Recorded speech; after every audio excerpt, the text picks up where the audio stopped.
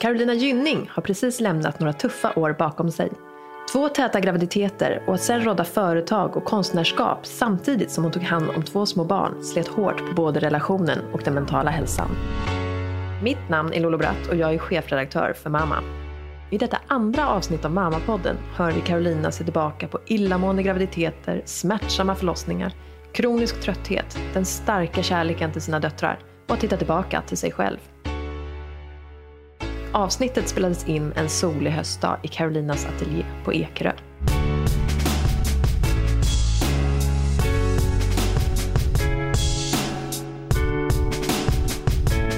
Jag har 2 stycken döttrar. En som heter Alicia och en som heter Adele. Alicia kom först. Hon är 5,5 år idag.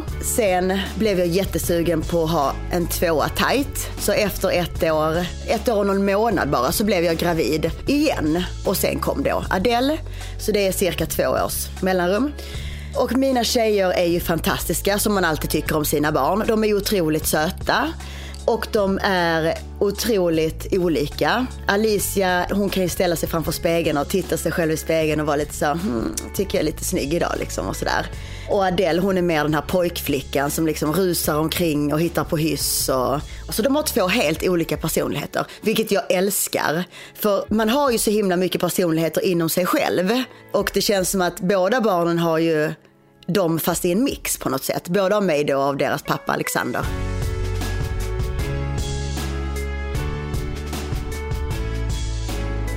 Graviditeterna med båda mina flickor var ganska jobbiga. Sen är jag en sån människa som jag gillar inte att klaga. Så att jag gnällde nog inte så mycket under graviditeten. Men jag spydde sjukt mycket. Både med Alicia och med Adele. Det var därför jag nästan kände på mig att det skulle vara en tjej till. Alltså jag kräktes hela dagarna. Jag kunde få stanna med bilen. Jag var ute och körde på motorvägen. Fick typ så här hitta någon jävla avfartsfil för att stanna in och bara kaskadspy. Så det var hemskt. Jag åt sjukt mycket och kräktes hela tiden. Så det var liksom som ett enda kretslopp. Ändå gick jag upp 30 kilo per graviditet. Och det kan man ju nästan inte tro. Alltså, om man spyr så mycket. För nu hade jag en tjejkompis och hon gick ju typ ner i vikt när hon var gravid för att hon kräktes så mycket. Men av någon jävla anledning så satte sig kilorna på mig.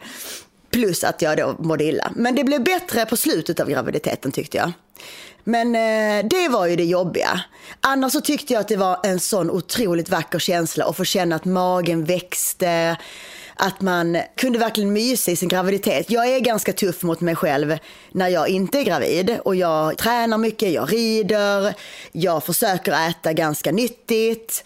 Men när jag var gravid, då sket jag i allt. Jag bara lassade in bullar och kakor och liksom var sådär, bara njut av livet. Och tog det ganska lugnt, liksom. Tränade knappt någonting på 9 månader. För att jag kände inte att det var det min kropp behövde. Jag vet att vissa mammor är ju sådär superträningsnarkomaner under graviditeten. Men jag kände inte för det. Och jag tror att man ska lyssna på sin kropp. Så det gjorde jag. Min kropp ville bara ha prinsesstårta hela graviditeten.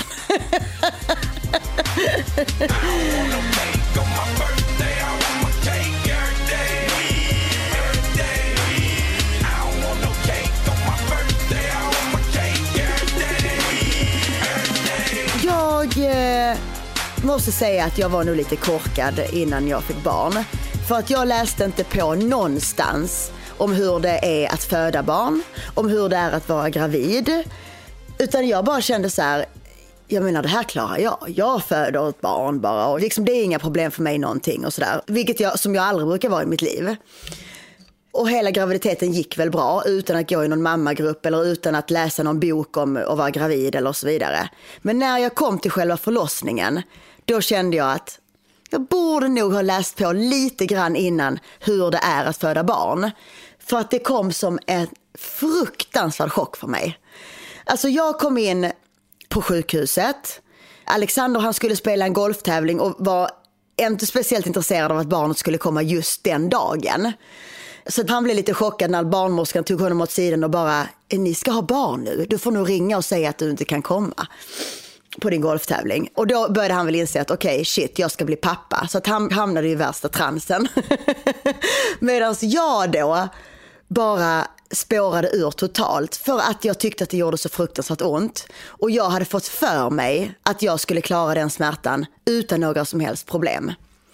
Så alltså det jag säger till alla nu idag efter det här traumat som jag hade under min första förlossning, det är ju bara ta all smärtlindring ni kan få. För det är verkligen sjukt jobbigt och det gör fruktansvärt ont och man kan aldrig förstå hur jävla ont det gör faktiskt.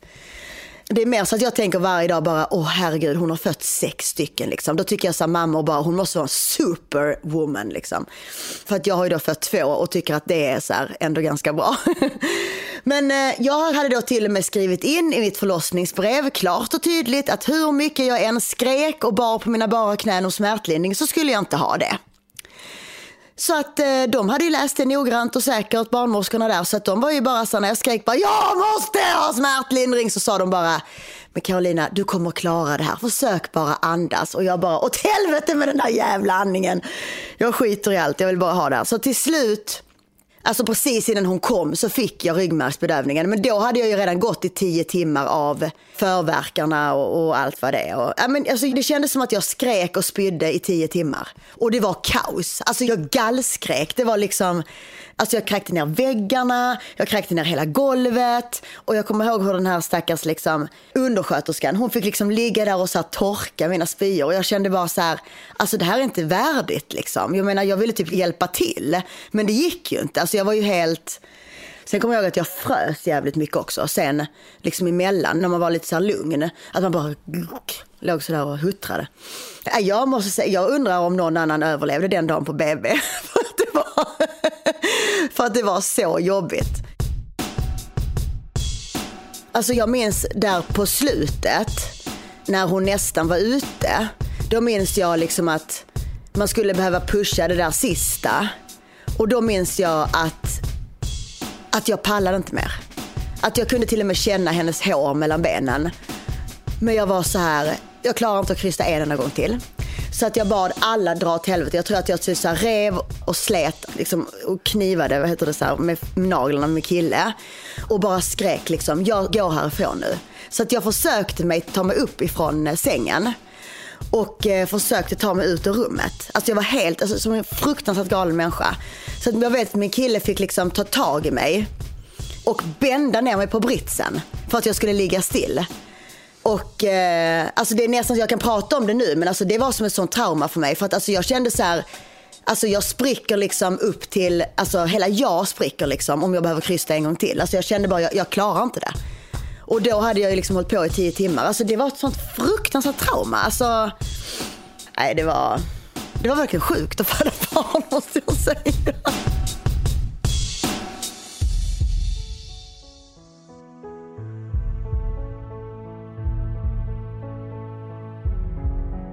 Men sen kom hon, underverket. Och det där första gången man får en bebis, det är ju bara det mest fantastiska som har hänt i hela ens liv. Sen tycker jag tiden efter där så var man också inne i den här bubblan och man bara kände att gud, jag älskar den här bebisen så himla mycket. Och det gör man ju fortfarande, men då var man ju besatt.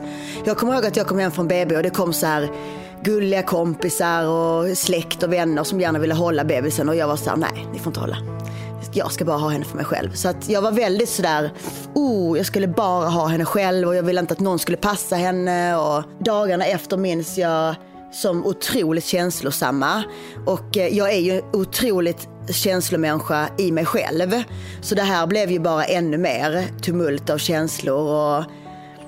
Och det var ju just det där att jag var så himla besatt av henne att jag kunde inte lämna henne en sekund. Jag var uppe hela nätterna och tittade så att hon andades, så att hon inte la sig på något konstigt sätt. Eller, alltså jag var så vakande. Jag var verkligen som en sån där björnmamma som bara liksom stirrar på sitt barn och bara liksom vill hela tiden ha henne nära och ammade hela tiden. Men det var väldigt starka de där första veckorna efter att man kom hem.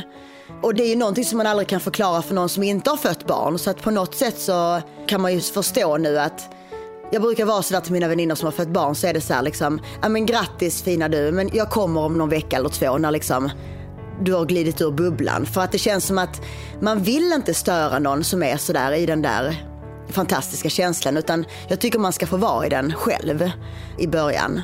Och sen så kom det där, jag läste ju om det sen efteråt att det var ganska tydligt, men om det är andra dagen eller någonting när man verkligen blir så här, man kan också bli så känslig som man verkligen blir ledsen. Och det blev jag också. Alltså jag stod ju så här och vaggade henne och grät. Och det var liksom så här väldigt mycket känslor. Men också väldigt, väldigt fint. Och det, jag menar, jag har liksom levt ett otroligt innehållsrikt liv. Jag har ju sett och gjort, känns det som, allt. Och alla kickar och allt möjligt man kan få i livet. Men det finns ju ingenting som går upp med just det här med förlossningen och sen då de här veckorna efter. Det är helt otroligt.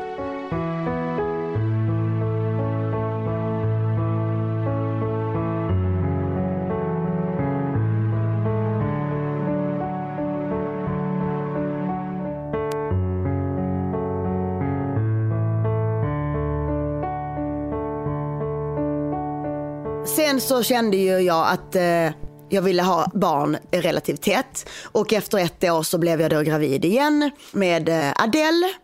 Och det som var skillnaden då var ju att i början är man ju så fruktansvärt trött. Alltså man är så trött så att det liksom inte finns några ord egentligen för hur trött man är. Och med Alicia hade jag ju kunnat lägga mig ner. Jag menar, jag är konstnär, jag är i min studio varje dag och målar. Jag kunde lägga mig ner i 2 timmar och bara sova och strunta i allting. Men när jag då hade en liten 1-åring hemma så var det inte så att man kunde lägga sig ner och sova. Utan det var bara att leka vidare och hålla på. Så att jag minns ju de här åren som ganska så här, alltså för det första minns jag inte speciellt mycket med tanke på att jag aldrig sov och det var så mycket hela tiden. Men annars så det var en stor ångest kring det där att aldrig få sova och att jag fick inte sova och jag var ändå så jäkla trött och alltså jag var lätt irriterad och det var lätt att börja bråka hemma med min sambo och jag kände att det var, även om det är så fantastiskt med att skaffa små barn så finns det också väldigt mycket ångest över det. Och speciellt tror jag när man är en människa med mycket ångest i sig själv så blir det ju ännu värre och det triggar igång alla de där jobbiga känslorna. Så att det var ju ett par månader där som var ganska jobbiga måste jag säga. Och sen fick jag ju in Alicia på dagis och då började det bli lite bättre. För då kunde jag i alla fall vila när hon var på förskolan. Men det är jag som har varit mammaledig med båda barnen så att jag har ju fått ta den, vad det har inneburit.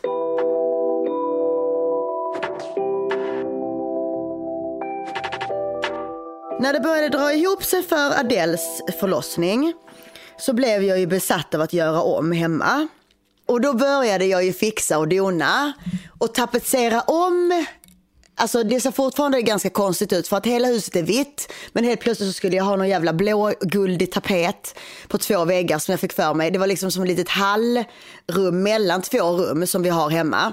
Där jag tyckte det var så tråkigt. Så då skulle jag upp med den här tapeten och jag skulle börja köpa möbler till den här lilla hallavdelningen som egentligen är helt onödig. Så jag var runt i butiker och skulle ha helt hysteriskt få färdigt detta innan Adele kom. Som att hon skulle bry sig överhuvudtaget. Men jag kände ändå att det var verkligen viktigt. Också en sak som jag har läst om efter att det är väldigt vanligt att man tydligen får såna här grejer för sig. Jag fixade också såklart Adeles rum och gjorde mysigt och försökte prata mycket med Alicia om att nu kommer snart din lilla syster. Hon fick lyssna på magen och hon fick alltså hon var ju bara, då var hon ju liksom knappt 2 år så att hon förstod ju kanske inte riktigt så mycket. Då tyckte jag ju hon var jättestor när Adele hade kommit. Men nu i efterhand så förstår jag ju att hon var ju super liten. Sen då så var det ju dags för mig att föda och jag kan säga att jag var riktigt less på att vara gravid. Så jag tog till alla knep som man kunde. Mamma drack resinolja för att få ut mig och min bror. Det provade jag också. Men det hände inte ett skit för mig. Sen var jag ute och promenerade 7 mil. Hände ingenting heller. Sen körde vi väl någon färdknäpp där. Hände ingenting heller. Alltså testade liksom alla de här gamla husmorsknäppen. Så sen var det väl att man skulle dricka champagne. Och då tänkte jag, då gör jag det. Men jag vågade inte visa det för min kille.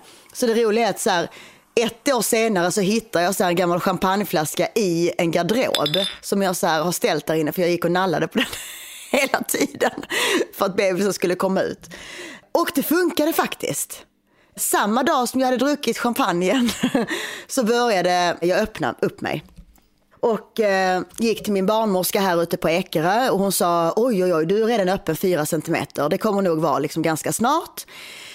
Och så fick jag bara sån där på kvällen. Alexander var inte hemma och min syster var hemma hos oss. Och jag kände bara, nej, alltså det känns som att nu kommer det bli. Så att jag måste nog in till sjukhuset. Och jag åkte in till BB Stockholm. Och möts då av en manlig läkare där som kollade hur öppen jag var. Och då var jag öppen 6 centimeter, vilket är mycket. Men han var så här, men du kan väl åka ner och föda på Stureplan? Eller du kan väl åka ner och föda på Café Opera? Och jag bara, okej, men det var ju jättekonstigt sagt. Han tyckte väl att det var något roligt kändisskämt, men jag har väl inte hängt där på ungefär 10 år nu. Så det var ju lite konstigt. Och sen så var han så där jättekonstig och tyckte att jag skulle åka hem. Och jag sa ju att men jag kommer föda nu, det går inte, jag kan inte åka hem. Och han bara, nej du föder väl i bilen tillbaka till sjukhuset. Och höll på med så här jättemycket konstiga kommentarer. Så att det började ju, hela förlossningen började så himla negativt. Och jag blev till jätteobehagligt mod, för jag kände att alltså det ska ju vara något positivt att föda barn. Och nu hade jag ju peppat på så himla mycket efter den jobbiga första förlossningen, så tänkte jag att nu kommer ju det här bli mycket bättre och jag kommer kunna liksom ta all min smärtlindring, komma in i tid och så vidare. Jag försökte förklara det här, men han brydde sig inte. Så att både jag och min syster, som var i chock då också med tanke på hur han betedde sig, fick jag åka tillbaka hem.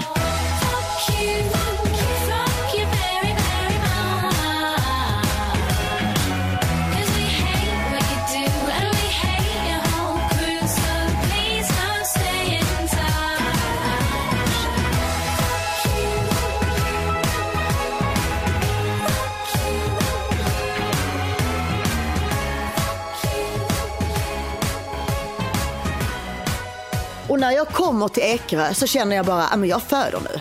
Så att det enda jag kunde göra var att slänga in min kille i bilen och vi byttes av då. Och min syster tog hand om Alicia då.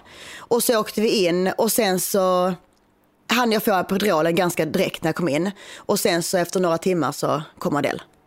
Så det var helt sjukt alltså. Hur man kunde få en sån behandling. Jag kan säga, jag kom ju in på BB Stockholm och hade planerat att föda där. Men jag födde på Danderyd istället för att jag vägrade åka tillbaka.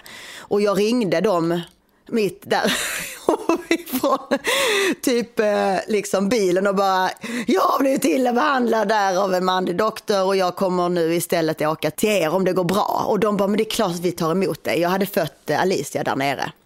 Så då födde jag henne där och hade 2 fantastiska kvinnliga barnmorskor. Så att allting blev ju frid och fröjd till slut. Men det är bara tråkigt att man ens ska behöva möta liksom en sån dålig energi när man är i det utsatta läget som man faktiskt är när man precis ska föda barn. Så det var konstigt. Men ut kom hon i alla fall. Jag fick ju epidural denna gången och jag tyckte att det var piece of cake att föda barn helt plötsligt istället. Jag tyckte det var fantastiskt vackert. Jag tyckte ändå att det gjorde skitont. Jag tycker liksom inte att det är så här att man får smärtstillande och det känns ingenting. Det tycker jag inte liksom alls. Men jag var inte så där att jag höll på att dö känslan. Jag körde också lustgasen som en galning hela förloppet innan jag fick epiduralen. Och sen så körde jag lustgasen ända till slutet.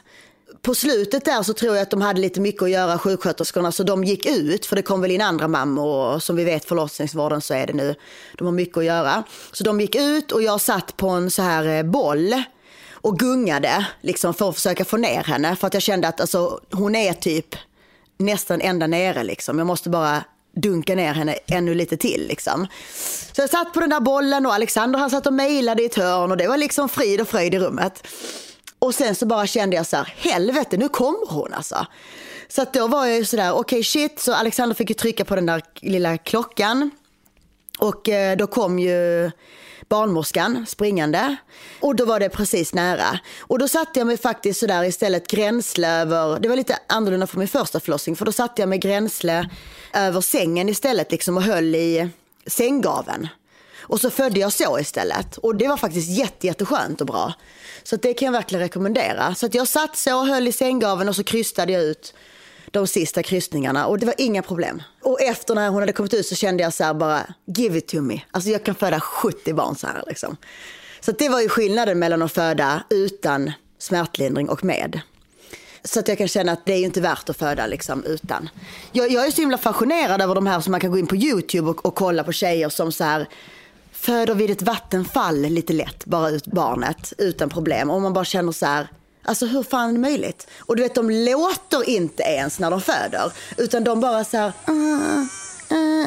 och så kommer barnet och man bara, jaha, okej.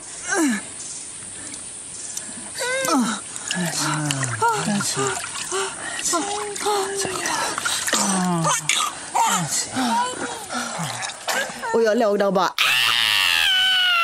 fucking hate you! Liksom som en galning. Och då tänker jag bara, alltså är det fel på mig eller är det fel på dem? Det kan man ju undra. Eller så har de bara sjukt hög smärttröskel. Men det har liksom jag också. Alltså jag har alltid haft det. Alltså jag har alltid haft sådär, om jag har fått någonting och så har folk sagt så, men gör det inte ont? Så nej, det är inte så farligt. Alltså du vet, jag har alltid varit den personen. Men med just föda barn så vet jag inte. Då hade jag inte den smärttröskeln. När jag då kom hem ifrån BB med Adele så väntade ju min lilla snart 2-åring Alicia. Och det mötet var helt fantastiskt. Jag kommer fortfarande ihåg hur Alicia satt med sin pappa i soffan. Och jag hade varit kvar en natt till med Adele bara. Och så hade Alexandra åkt hem till Alicia. Och det var faktiskt väldigt mysigt att göra så. Och jag kom upp för trappan där med henne i den lilla babysittern, den där för bilen. Och så kommer jag ihåg att hon var helt excited, Alicia, liksom med stora ögon och bara, vad är det som kommer här? Och så var hon så stolt och så la jag henne i Alicias knä och så fick hon ligga där. Och det var det där första mötet, det glömmer man aldrig. Det var så himla fint. Och sen så första tiden därefter var ju skitjobbig, måste jag säga. Jag menar, jag tog varenda jäkla natt med Alicia. Och jag ville det också själv för att jag har varit väldigt besatt liksom, av mina barn. Och när Alexander då har jobbat väldigt mycket och varit väldigt mycket iväg och rest och allt möjligt, då har ju jag fått ta liksom det mesta. Och då har det blivit som att det har blivit mamma liksom. Så att jag sov ju inte där på 2 år med Alicia. Och precis då när hon faktiskt började sova lite, då fick jag ju Adele. Så att alltså, jag har ju liksom varit sådär och tänkt att jag har varit i värsta depressionen och allt möjligt liksom. Men egentligen tror jag bara att jag har varit så fruktansvärt trött. Alltså jag har varit så trött i själen efter de här 4 åren liksom utan sömn. Det är ju nu jag har fått tillbaka mitt liv. Nu är ju Alicia 5 och Adele 3. Jag började till och med äta antidepressiva ett tag. För jag tänkte att jag är så jävla deppig. Och allting var mörkt och det var bara så här super. Det var liksom ingen förlossningsdepression, för det handlade inte om barnet. Men det var rent så här allmänt att jag tyckte allting var så sad. Och det var så här, jag gick och släpade med barnvagn och det var kallt och det var regnigt. Och det var liksom bara sådär.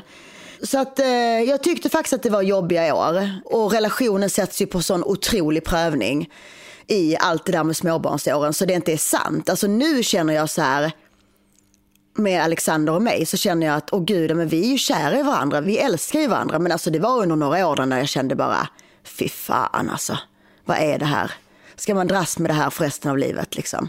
Så det var verkligen, jag var inne i, eller både vårt förhållande och jag som mamma och för trött och allting var inne i en väldigt negativ spiral. Och jag förstår att många skiljer sig, men jag tror att där var det faktiskt Alexander som var lite mer kanske den som, men det var ju också för att inte han var lika trött som jag såklart. Men att han var sådär bara, men kom igen nu, vi måste kämpa oss igenom de här åren. Medan jag kanske var så, nej, fy fan, vi bara separerar nu typ. Men vi klarade oss, så det är så jävla fint. Alltså nu känns det så här, okej, vi har varit inne i en storm. Alltså den värsta stormen som man kan komma in i, en tornado har vi varit inne i vårt förhållande. Och då bara så här, liksom bara hemskt åt alla håll och kanter liksom. Ingen sömn, skrik, gråt liksom, craziness på alla håll. Och sen så nu, pang, har vi kommit ut på andra sidan. Och nu känns det bara som så här harmoni och bomull och mjukt och gossigt och det känner man ju så här att wow alltså. Nu är de 5,5 och 3,5 och var tog åren vägen? Jag vet inte, för jag var så jävla trött så jag kommer inte ihåg någonting. Och det är ju helt sjukt.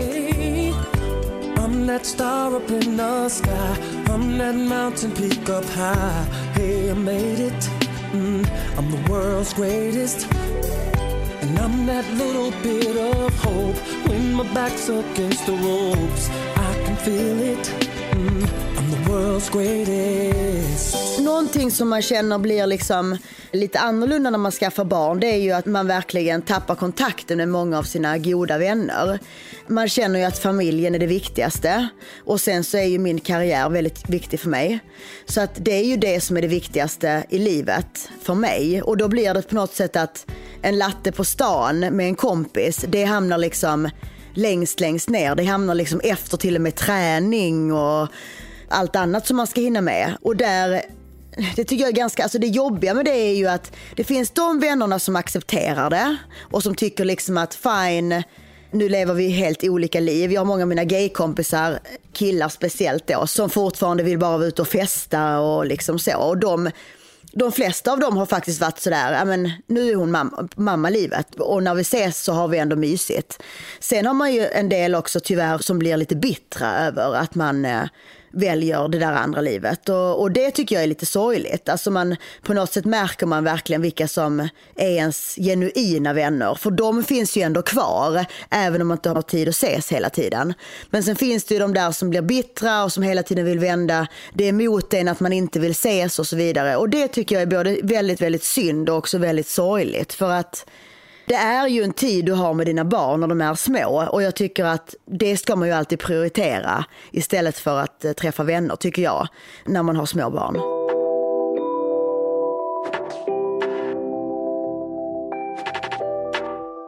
Som mamma är jag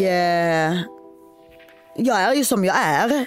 Min personlighet är väl livfull och glad oftast, och har mycket idéer och pysslar gärna och sådär. Men sen så har jag ändå blivit, med 2 barn så tror jag att jag har blivit ganska bestämd och sätter ganska mycket gränser, för att jag känner att man orkar inte. Man orkar liksom inte med att de ska måla hela väggarna fulla med massa figurer, eller liksom kleta baksmet liksom över hela köket, eller man får panik till slut liksom. Alltså, jag tror att med 1 barn kunde jag vara lite mer sådär, gör vad du vill och lite mer fri liksom. När man väl har 2, då känner man bara att nej, nu är det de här reglerna som gäller och nu följer ni dem, eller så blir mamma galen liksom. Och jag skriker säkert en gång extra och sådär på barnen.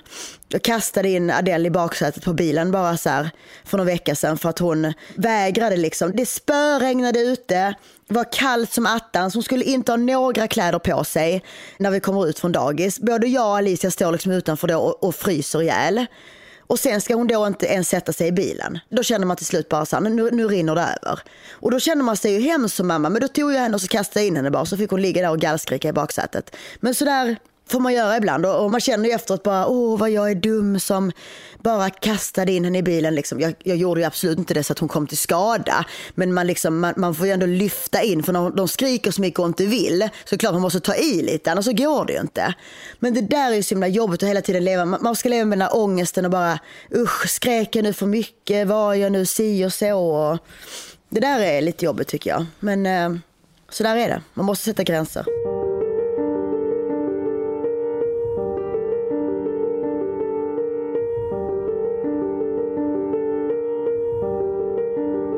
Alltså, jag har ju alltid funderat över, eftersom jag har varit en galen flicka, och jag har liksom också utsatts för massa skit för att jag har varit så. Så ofta har ju tanken kommit till mig att det kanske också är lite så här Gud, eller vem det nu är som sitter där uppe och styr, som säger lite att Carolina, här får du lite payback liksom. Här får du lite det som din mamma fick liksom med dig när du var fruktansvärt jobbig. Nu ska du testas gånger 2 på det när dina döttrar blir i tonåren. Och det tror jag kommer att få göra.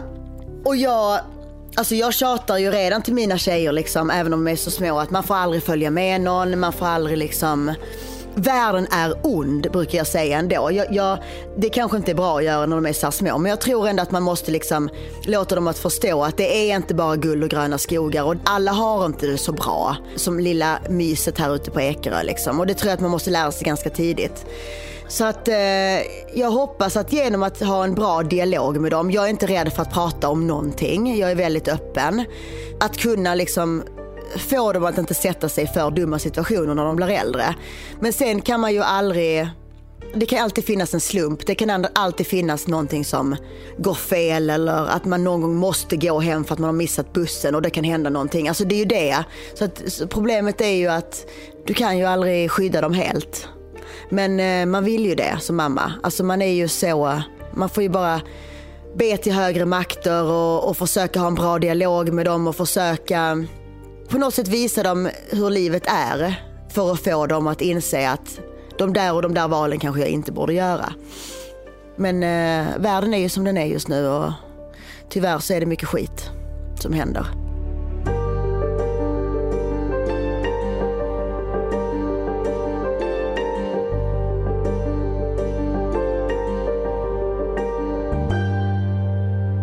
Barnen har ju såklart förändrat mig, och man går ju in den där mammarollen och så vidare. Men samtidigt så tycker jag det är väldigt viktigt, för jag tyckte faktiskt att jag tappade bort mig själv lite i det där i början, eftersom det är såna av samhället bestämda regler om hur man helt plötsligt ska bete sig som mamma.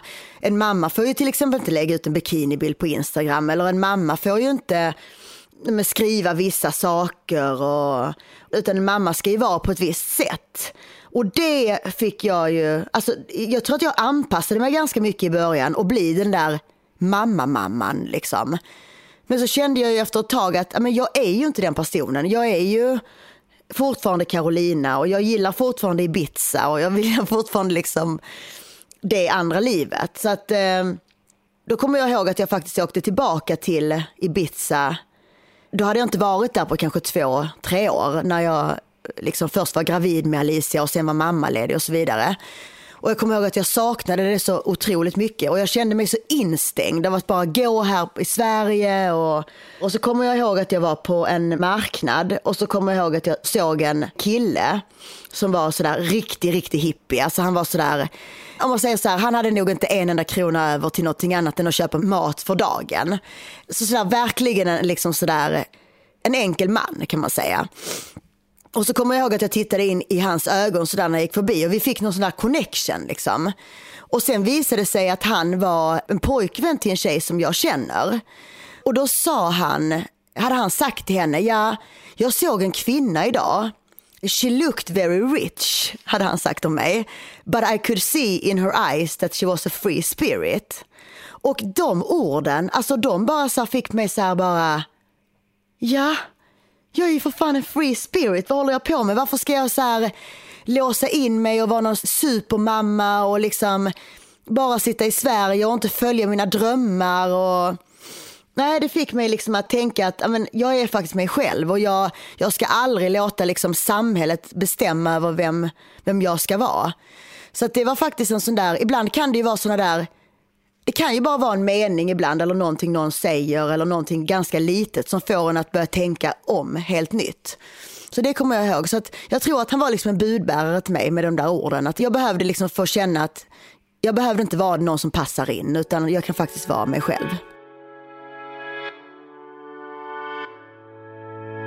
Alltså jag tror nog att jag vill säga till alla nya mammor och pappor att det kommer att vara skitjobbigt. Det kommer att vara så jobbigt så att ni knappt tror att det är sant.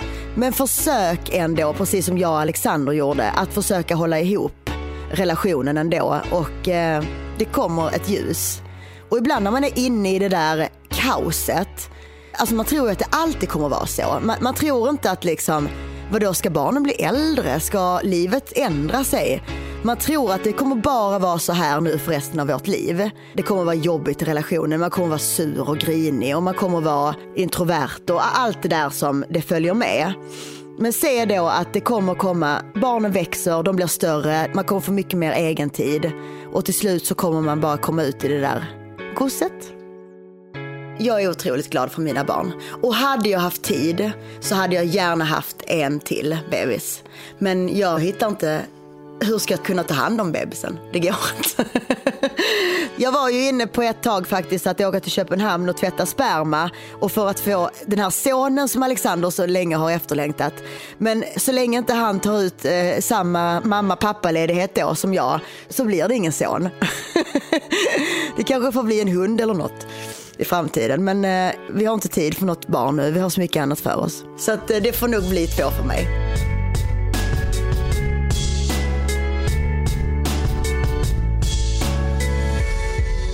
Carolina Gynning, stort tack för att du på ett så ärligt och härligt sätt ville berätta om dina graviditeter, förlossningar och mammaliv. Mammapodden är tillbaka om en månad. Se till så att du prenumererar på podden så missar du inte det. Producent för avsnittet var Clara Wallin. På återhörande.